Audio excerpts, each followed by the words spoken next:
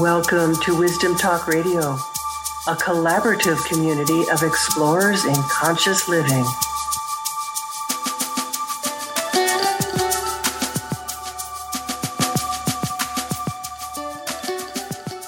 Today's guest on Wisdom Talk Radio, Forrest Rivers, has said about COVID-19, if we can still our minds and fully be with the immensity of this moment, that we can start to see a different narrative emerging than the one we often hear about.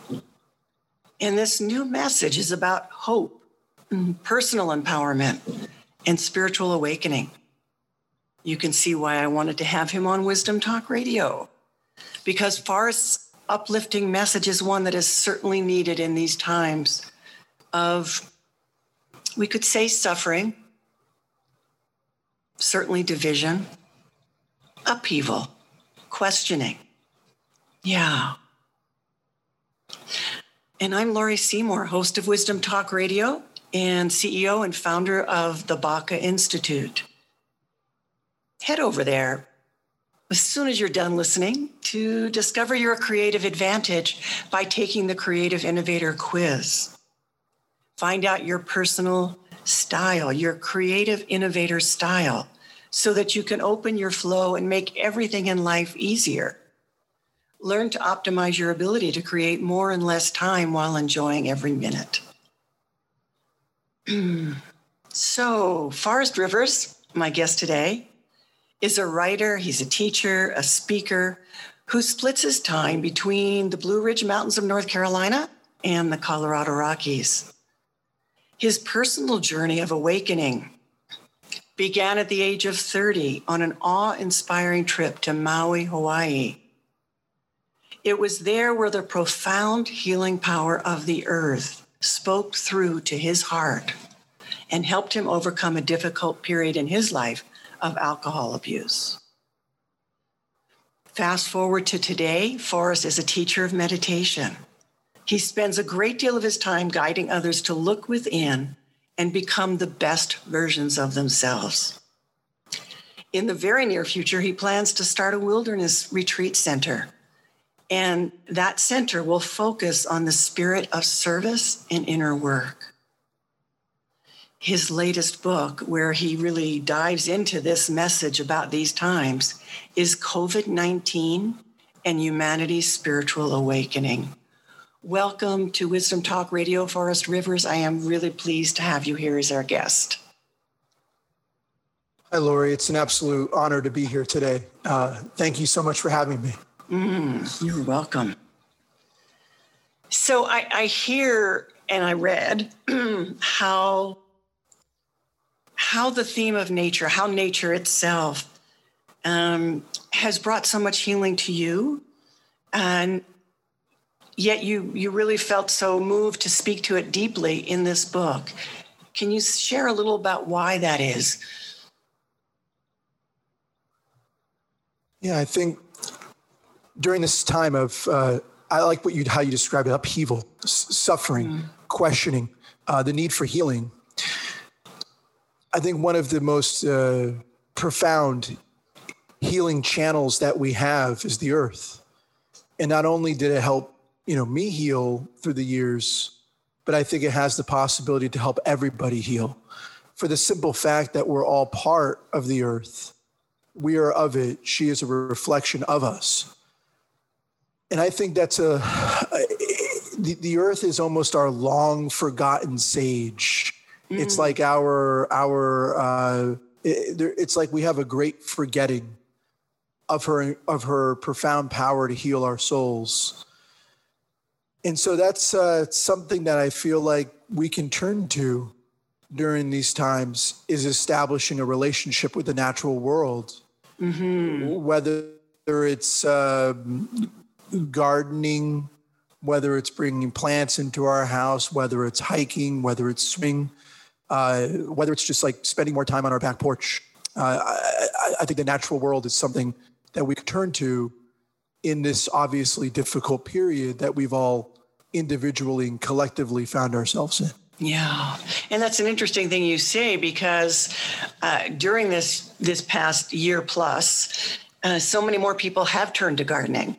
I noticed when I went to get my plants this year that, first of all, things were really crowded, but they were also depleted. The stock was depleted because so many more people were interested in growing their own food, having beauty around them, creating something of the earth.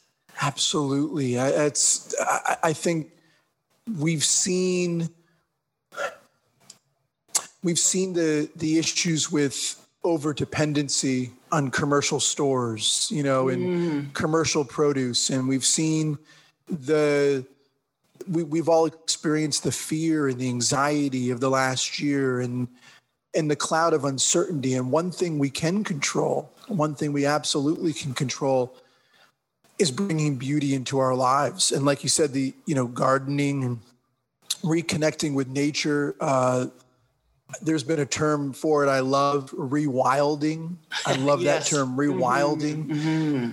That is what we can control. And I think with all the time that we had for self-reflection and focused contemplation over the last year, at least for many of us, maybe not everybody, but many of us, during the lockdown period, we were reassessing what had meaning in our lives and what didn't.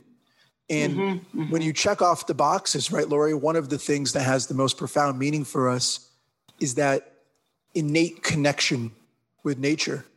Mm-hmm. I heard it through, and I told a lot of stories in the book about people seeking that innate connection with the earth. Yes. For example, I met an AT hiker, an Appalachian Trail hiker, which comes through about 15 minutes from where I live. And of course, the Appalachian Trail's that legendary pilgrimage from Georgia all the way up to Maine. It's a 2,100 mile trek.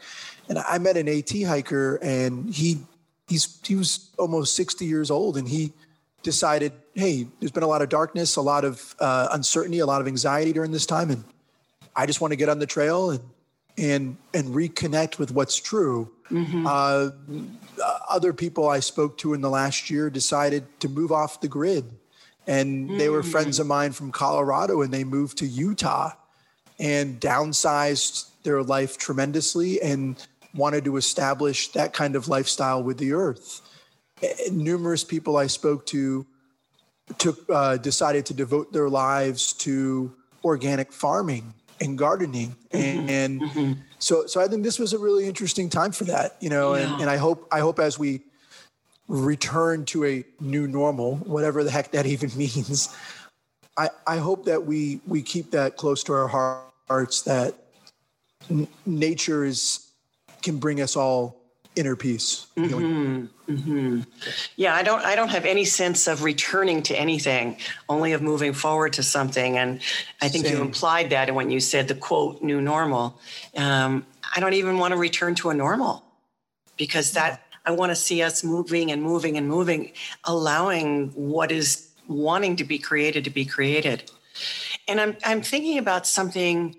As I listened to you, I was aware, boy, for those people who were able to go off and become an organic gardener or downsize or, had the wherewithal to work remotely.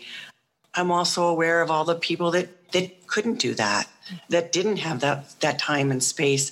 And so I'm wondering if you could speak a little bit to how could we bring that which the earth, that which nature can give to us into everybody's life, into those people who still have to work a 40 or 50 hour a week, those kids who are living in a concrete jungle, so to speak. And by that, I only mean, places like where I grew up in Philadelphia, where we did have a big park, but it was, a couple of bus rides away. So how could we bring that sense of what the earth has to offer to us? Yeah, absolutely. That's an amazing question. So I hope that this past year has brought that to light, that how do we reach people who are living, particularly our youth, who are living in urban areas or urban centers, who don't have the same advantages to be able to just drop their work, go remote, and move off the grid and whatnot. What do we do about that? Well, one big thing is I think those of us who, quote, have advantages, right? We need to make sure it's on everybody as a human race to make sure that we are promoting education programs within our public schools that make nature a featured aspect of living, whether that's teaching gardening in our schools, whether that's promoting weekly field trips to nature areas. For example, something that comes to mind, I lived in Nashville, Tennessee for a while. Big city, right? 700,000 people or so. And you're in the there's definitely a concrete jungle, inner city aspect to all of it. But one thing that you have is within a half hour or 25 minutes away, you have beautiful state park.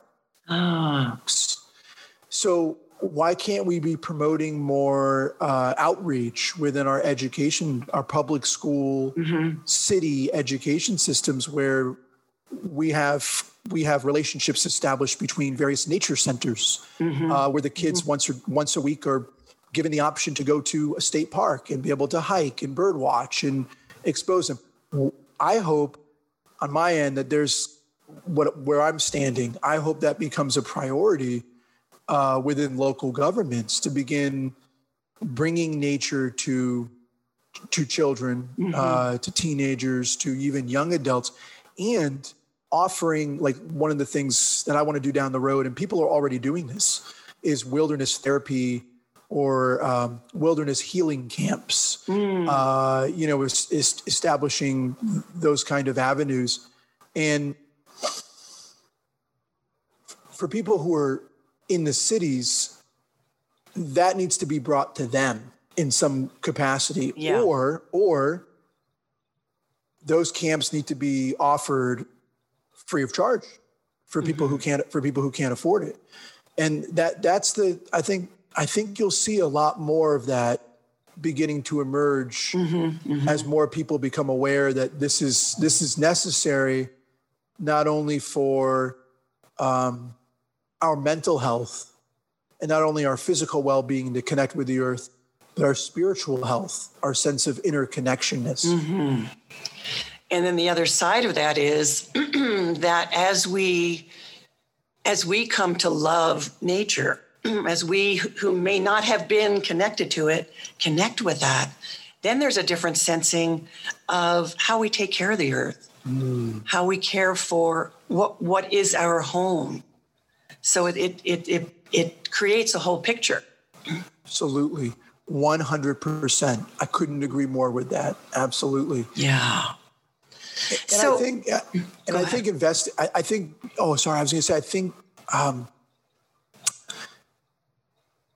doing more with the development of public parks in the cities, expanding our green spaces.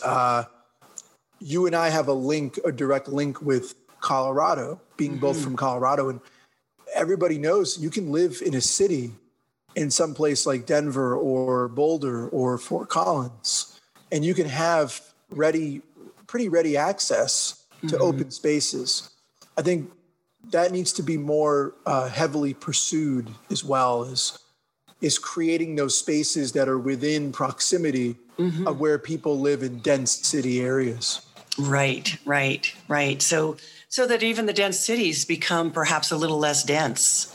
Absolutely. Yeah. That's the hope. So if you fast forward, just to shift gears a little, if we fast forward and we're 10, 15, 20 years down the road, how do you think we will look back on this time? I've been so curious about that. I do see this as a turning point, and yet I don't know really of course, I don't know what will happen. I also don't know what will stick. I feel like we're in a time of such evolution, and I'm curious about how you're seeing that and how you're imagining that. Absolutely. That's a wonderful, wonderful question. So the way I see this in 15, 20 years, and by the way, I could be totally off, and take everything I say with a grain of salt. Oh, no. This is no. Whatever you say, I'm going to just take. So 15, 20 years from now, I think we'll look back at this as a major turning point, as you sort of said, as a major transition point, maybe more accurately, in our own conscious evolution as a species. I think we're going to take a lot of important lessons from this. For example, I see when we look back at this 15, 20 years, what I see sticking is a greater awareness of how interconnected we truly are.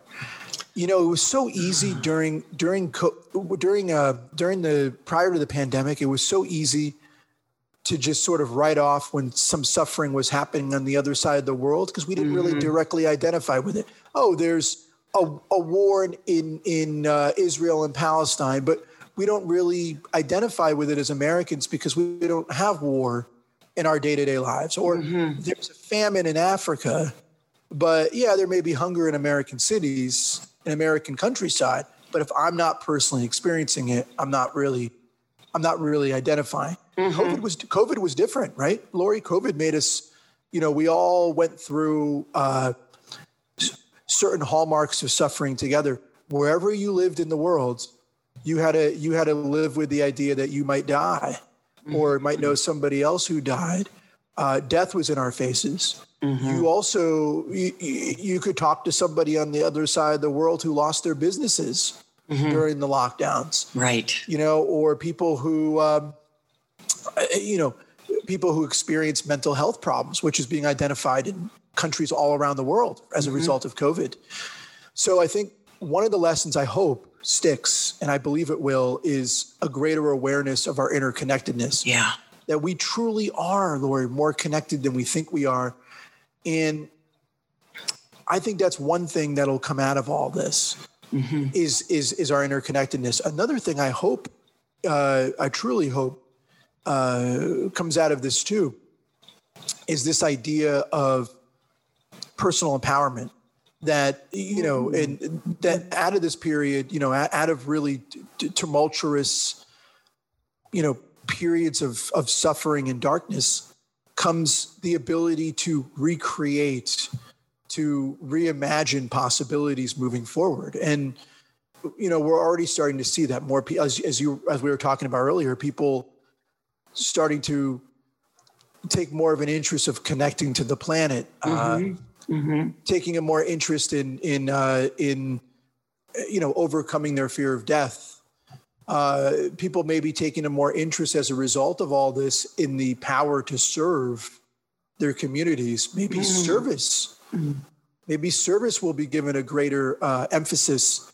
It wouldn't surprise me if, for example, more colleges and high schools, as a result of COVID, start having more service-oriented programs required of students before they graduate. Things of that nature. I think we're going to see maybe start taking off. A greater awareness of our connectedness and, in our sense of evolving, sense of evolving spiritually. I see all that is happening. I don't think this will be the last event either that shakes us into a higher consciousness. I'm on record as saying that, but I think COVID will be looked at as one of the major events that spurred along this sort of, I guess if you want to call it this, Lori, a revolution in consciousness. And we saw a similar period, right, in the 60s and 70s. That's what I was just going to say, yes. Where we move between periods of darkness and then we have a great expansion of our awareness. I mean, what was the 60s and early 70s but a period of consciousness? I mean, you had, during that period, you had people like Ram Dass and Timothy Leary and Alan Watts, and you had great social movements that were popping up, experimentation with Eastern religion and psychedelic, the if used properly, psychedelics and you had all of this exploration of awareness happening during that period. I think when the final history is written on COVID, say 15, 20 years from now, we might look at the period that immediately followed COVID as something similar in scope to the 60s. Mm-hmm. And I remember during those times that earlier period is that colleges did bring in service requirements. Even high schools had some service kinds of requirements. And it seems like, and I'm not sure if this is completely accurate or not, that kind of fell by the wayside.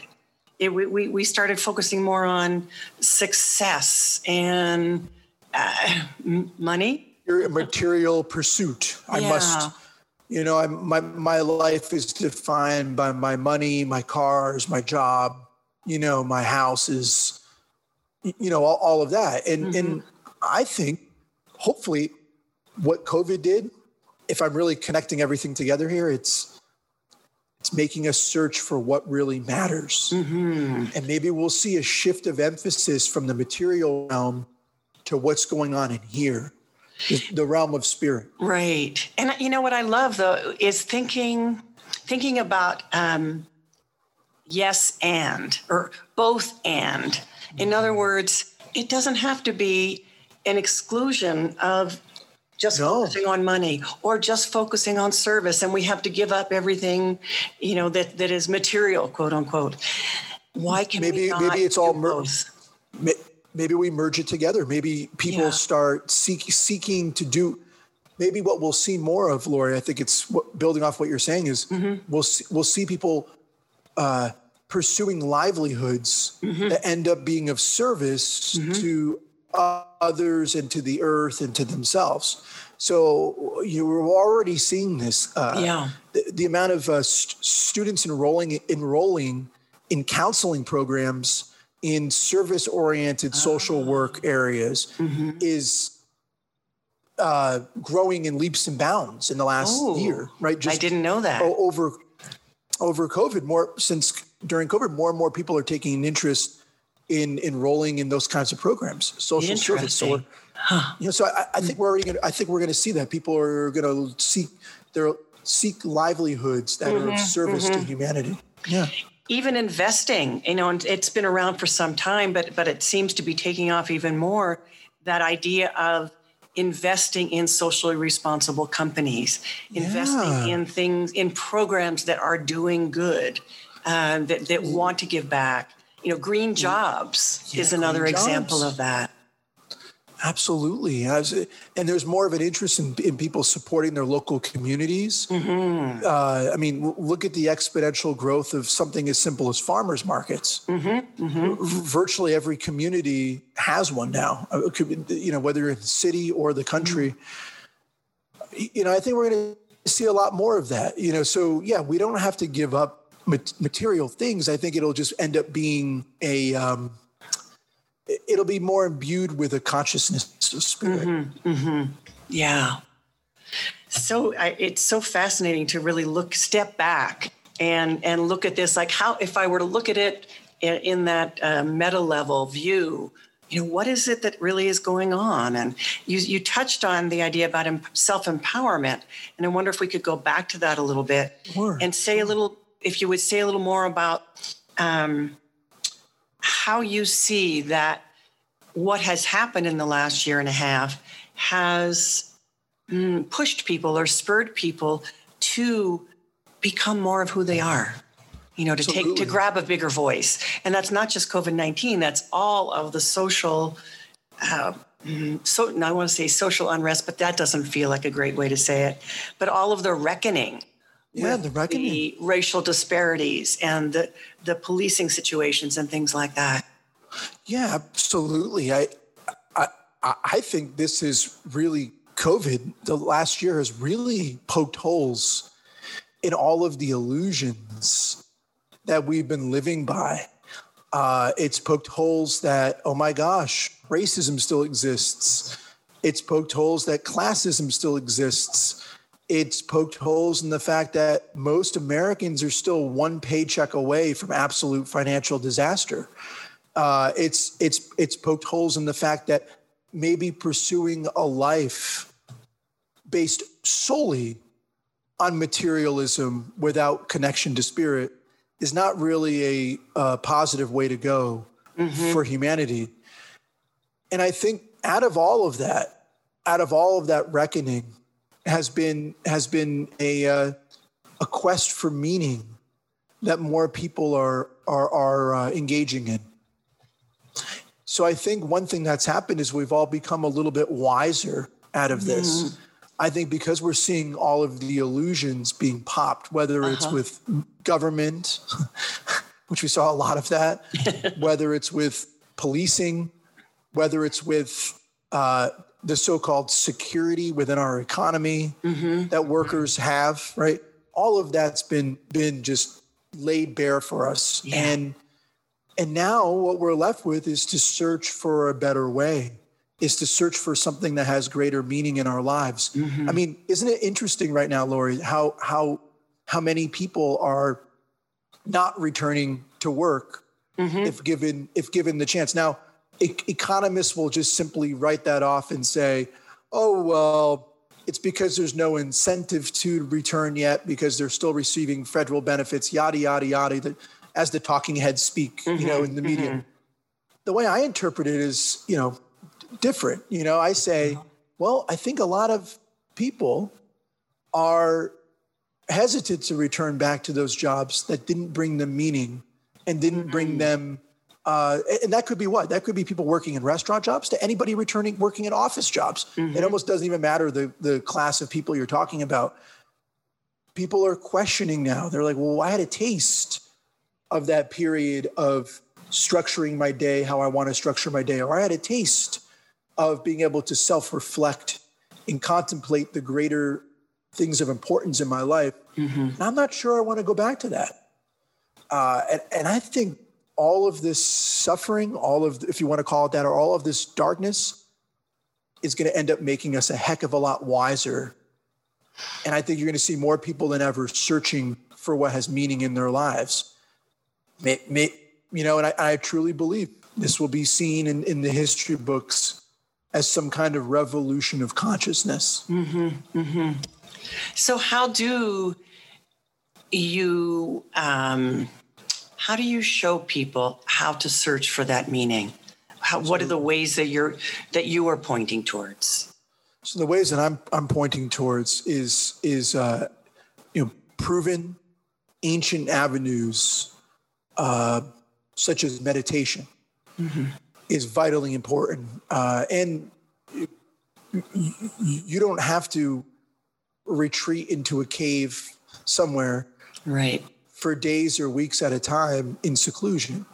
Simply starting starting with, and you can work your way up, something as simple as a 5 to 10 minute meditation practice each morning, or starting a journal where you just list 4 or 5 things that you have gratitude about, that you're grateful for each day, or establishing it, as we talked about, a daily relationship with nature.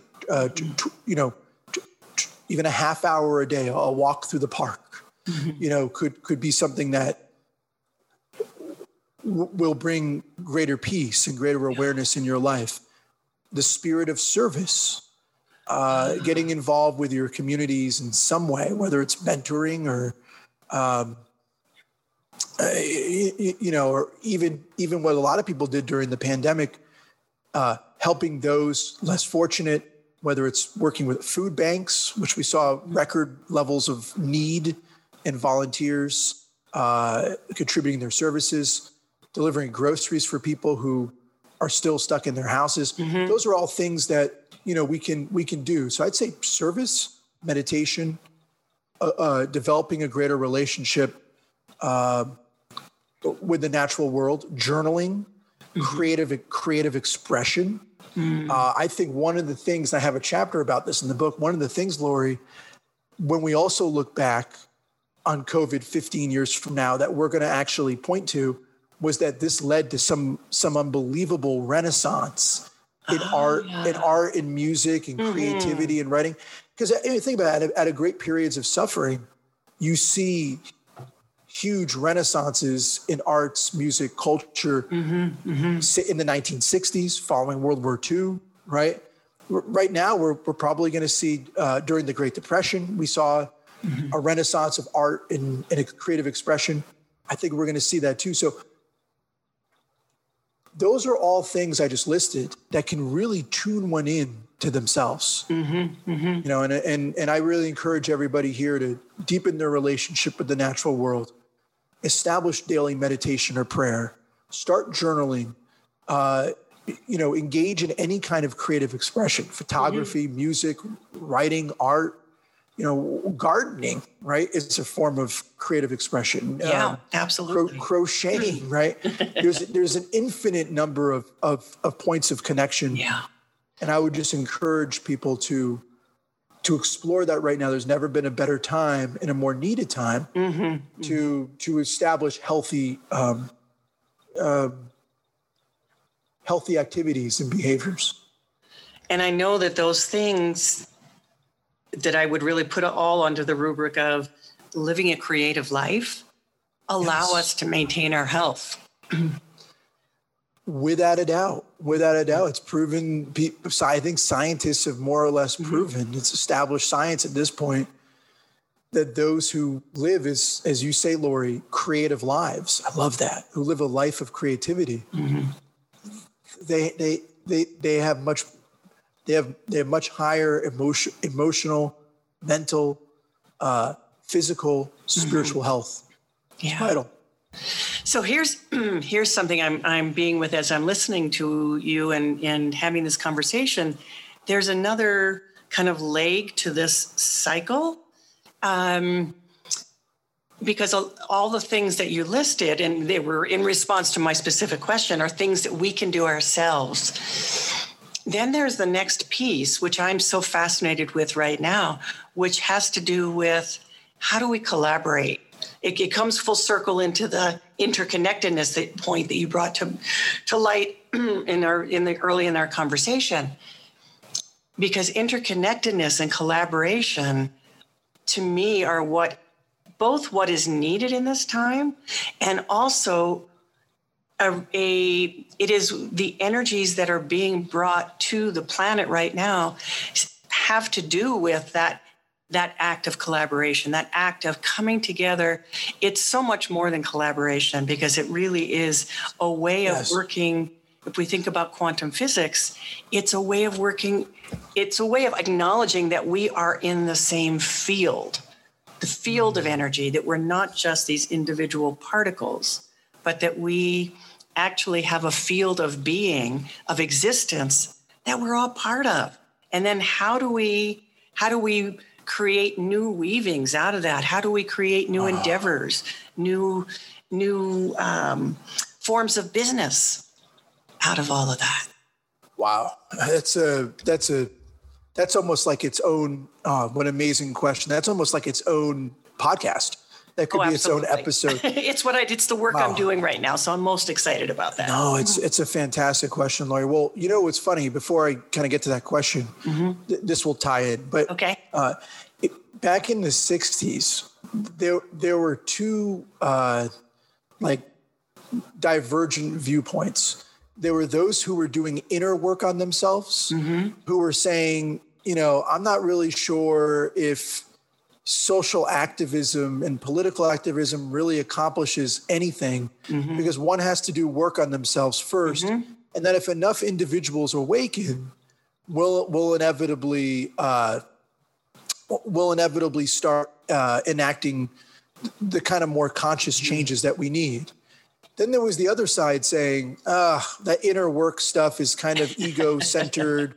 And the real thing is we have to be out in the streets challenging, you know, various dominant hierarchies, et cetera. And so you had two groups that were missing each other. Now, the key is, now, of course, like Gandhi said, well, actually, if one is truly spiritual, they have to turn their attention to the collective suffering. And that if those who are collectively suffering haven't done the inner work, if those who are addressing collective suffering haven't first done the inner work on themselves, their actions have no grounding or any kind of basis.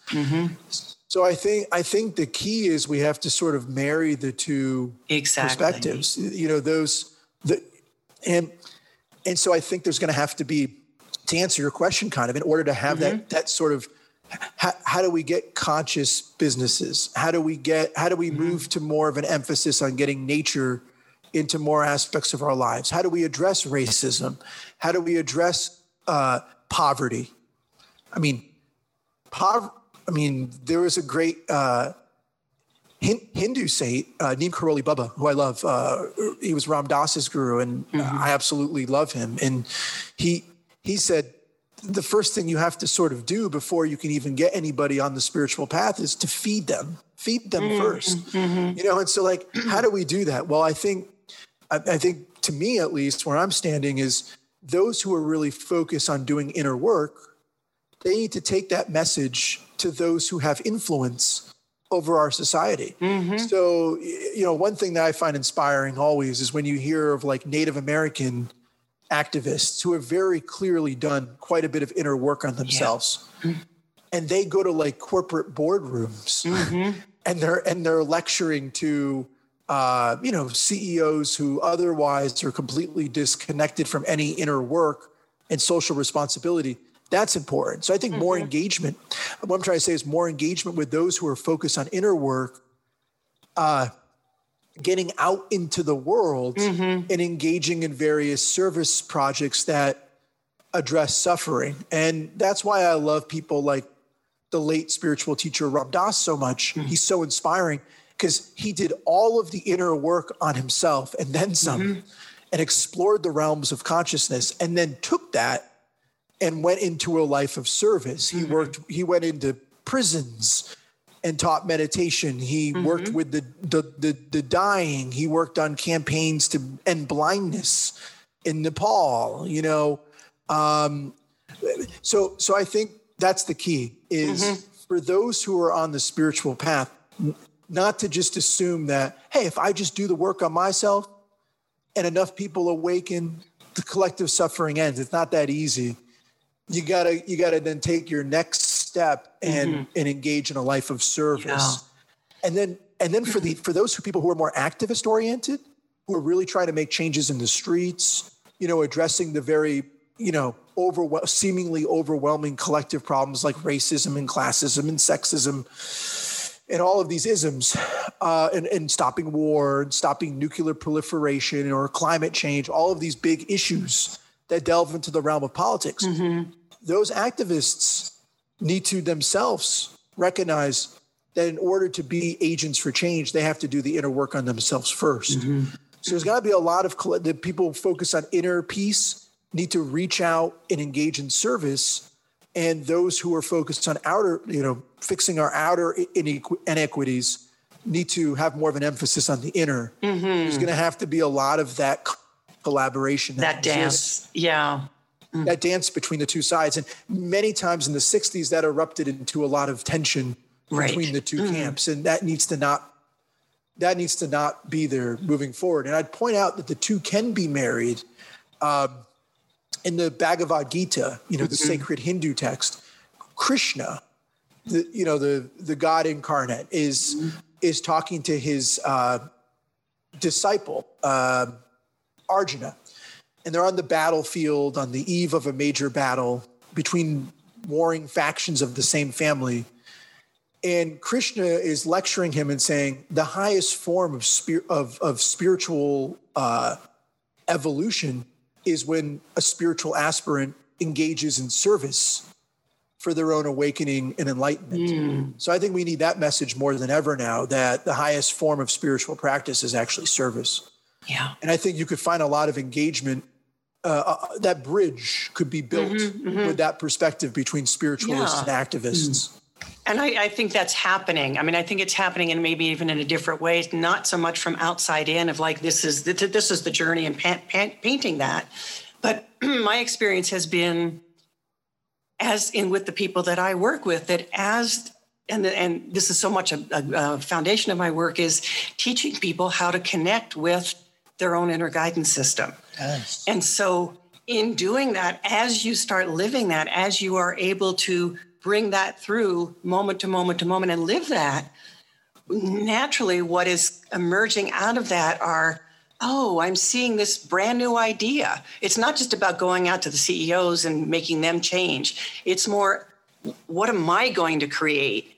Yep. How am I going to collaborate? How am I going to, oh, there's somebody doing this great thing over here. Well, collectively, we have this whole other idea as we start to communicate from that grounded, connected place that I've already learned how to do. Yeah, and I think, Lori, I think we're going to see, and we're already, like you said, we're already seeing it, where many people who have been doing their inner work on themselves are now saying, well, how do I share this now with the world? Because that's what really matters. Right. Like, if I only share it with myself, I'm missing that larger interconnective point. Sure. You know, and I'm actually, in my humble opinion, you're missing the point. and so like once you start doing that work on yourselves, the possibilities are endless for how you can create a new space that breeds that interconnectivity. Yeah. Yeah. And that's what excites me about something like, getting people out into nature that's a way to really be able to do that. Yes. Yeah. So, Forrest, as we're winding down in our time, is there a short way you can give your message to what you'd want people to take from this period?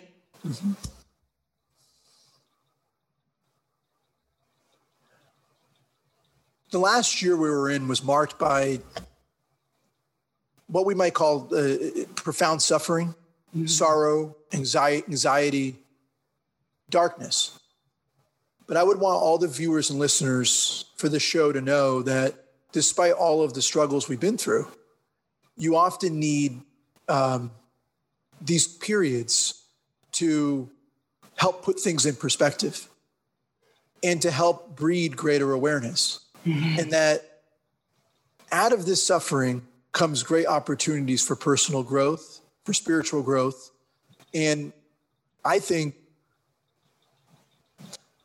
if we work with the suffering that came out of this period, the opportunities for our own evolution are endless.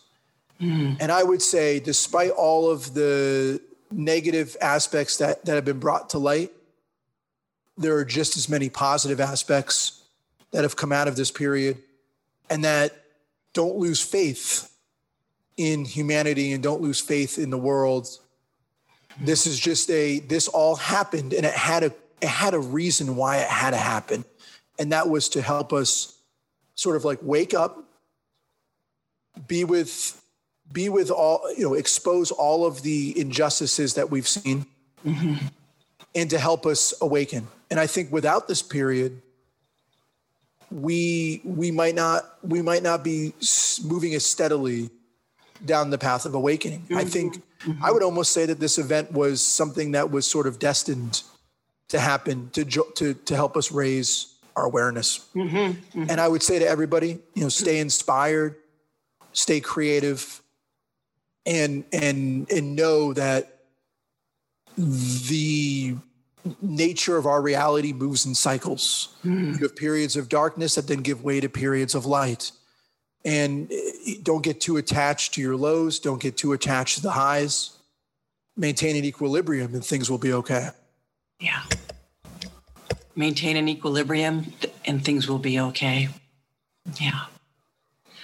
Thank you, Forrest Rivers. And before we come to a real close, would you let people know where they can get your book? Absolutely. You can get the book on COVID-19 and humanity's spiritual awakening. You can get the book on Amazon. You can also get it on Barnes & Noble. They're both online and Kindle and paperback edition. And you can feel free to leave a review. Those are always great. It helps out authors a lot. And if you don't like either of Barnes & Noble or Amazon, you can also get the book from Conscious Living Media, which is my publisher's website. You can get it off there. And you can reach out to me and contact me through my website at forrestrivers.com, FORREST, and then rivers.com. And I just want to thank you, Lori, for having me on the show.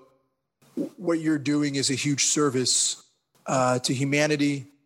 And I think people need to hear or are craving to hear a positive message. And thank you for providing the space for that. My pleasure, Forrest. And thank you so much for being a guest here at Wisdom Talk Radio. Absolutely. Thank you for having me. And thanks to you, our listeners, for being here at Wisdom Talk Radio today. Join us here regularly for more wisdom, discovery, and illumination.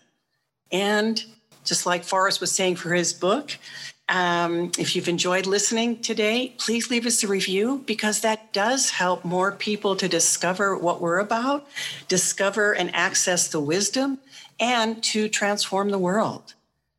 So for more about fast-tracking your ideas from creation to revenue, find me, Laurie Seymour, over at the BACA, that's BACA Institute.com.